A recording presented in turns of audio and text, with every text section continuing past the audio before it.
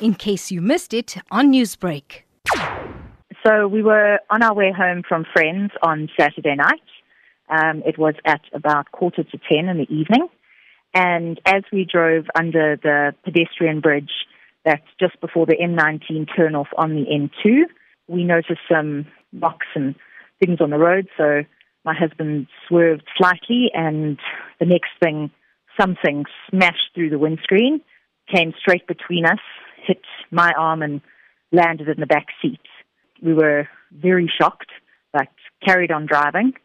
We noticed quite a few other cars stopped on the side of the road, and when we got home, we had a look, and you can see it was a brick that went through our windscreen.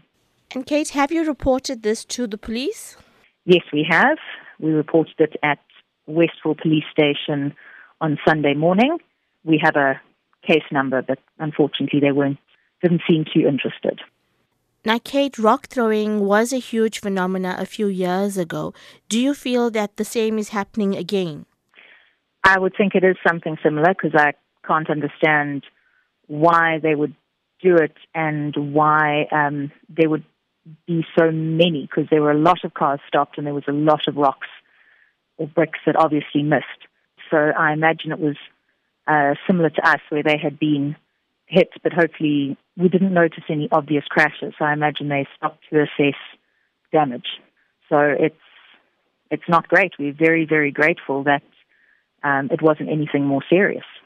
Having lived through this traumatic experience, what advice can you give to other drivers who may actually encounter something similar to what you have? For everyone to be very careful when they're driving onto bridges. I know everyone says, look, and if you see someone on the bridge, change lanes. It was dark, and they dropped the rocks on us as we went under the bridge, so we didn't see anything. But the other thing is to please ask the city to enclose the bridges, particularly the pedestrian bridges, just for everyone to be careful and be vigilant if this is starting again.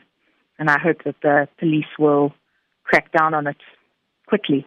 Newsbreak, Lotus FM, powered by SABC News.